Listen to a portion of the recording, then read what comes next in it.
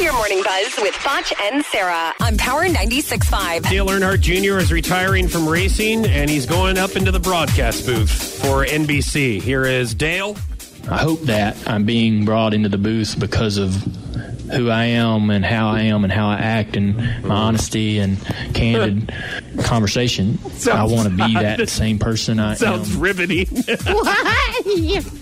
I want to be who I am and honest in the broadcast booth. That's why I drove for so long. I think he sounds like a nice, down-to-earth guy. You know? I'm really looking forward to it. Are you? I watch a ton of NASCAR.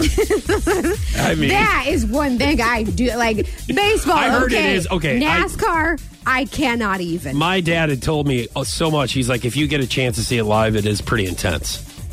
NASCAR.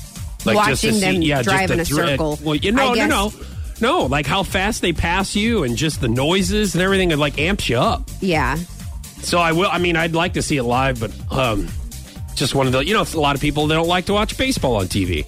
I don't really watch NASCAR. Me being on TV. one of them, but when you get there, and to see it live, it's very cool. Yeah. So apparently, Beyonce and Jay-Z are planning to renew their wedding vows. And if you're listening right now, Beyonce and Jay-Z, don't do it. Why? And I'm going to tell you why. Why? Because every marriage that I have seen on Real Housewives that have renewed their vows have divorced. Don't do it. Divorced. Yes, they have divorced. Divorced. Thank you, Dale Hart Jr.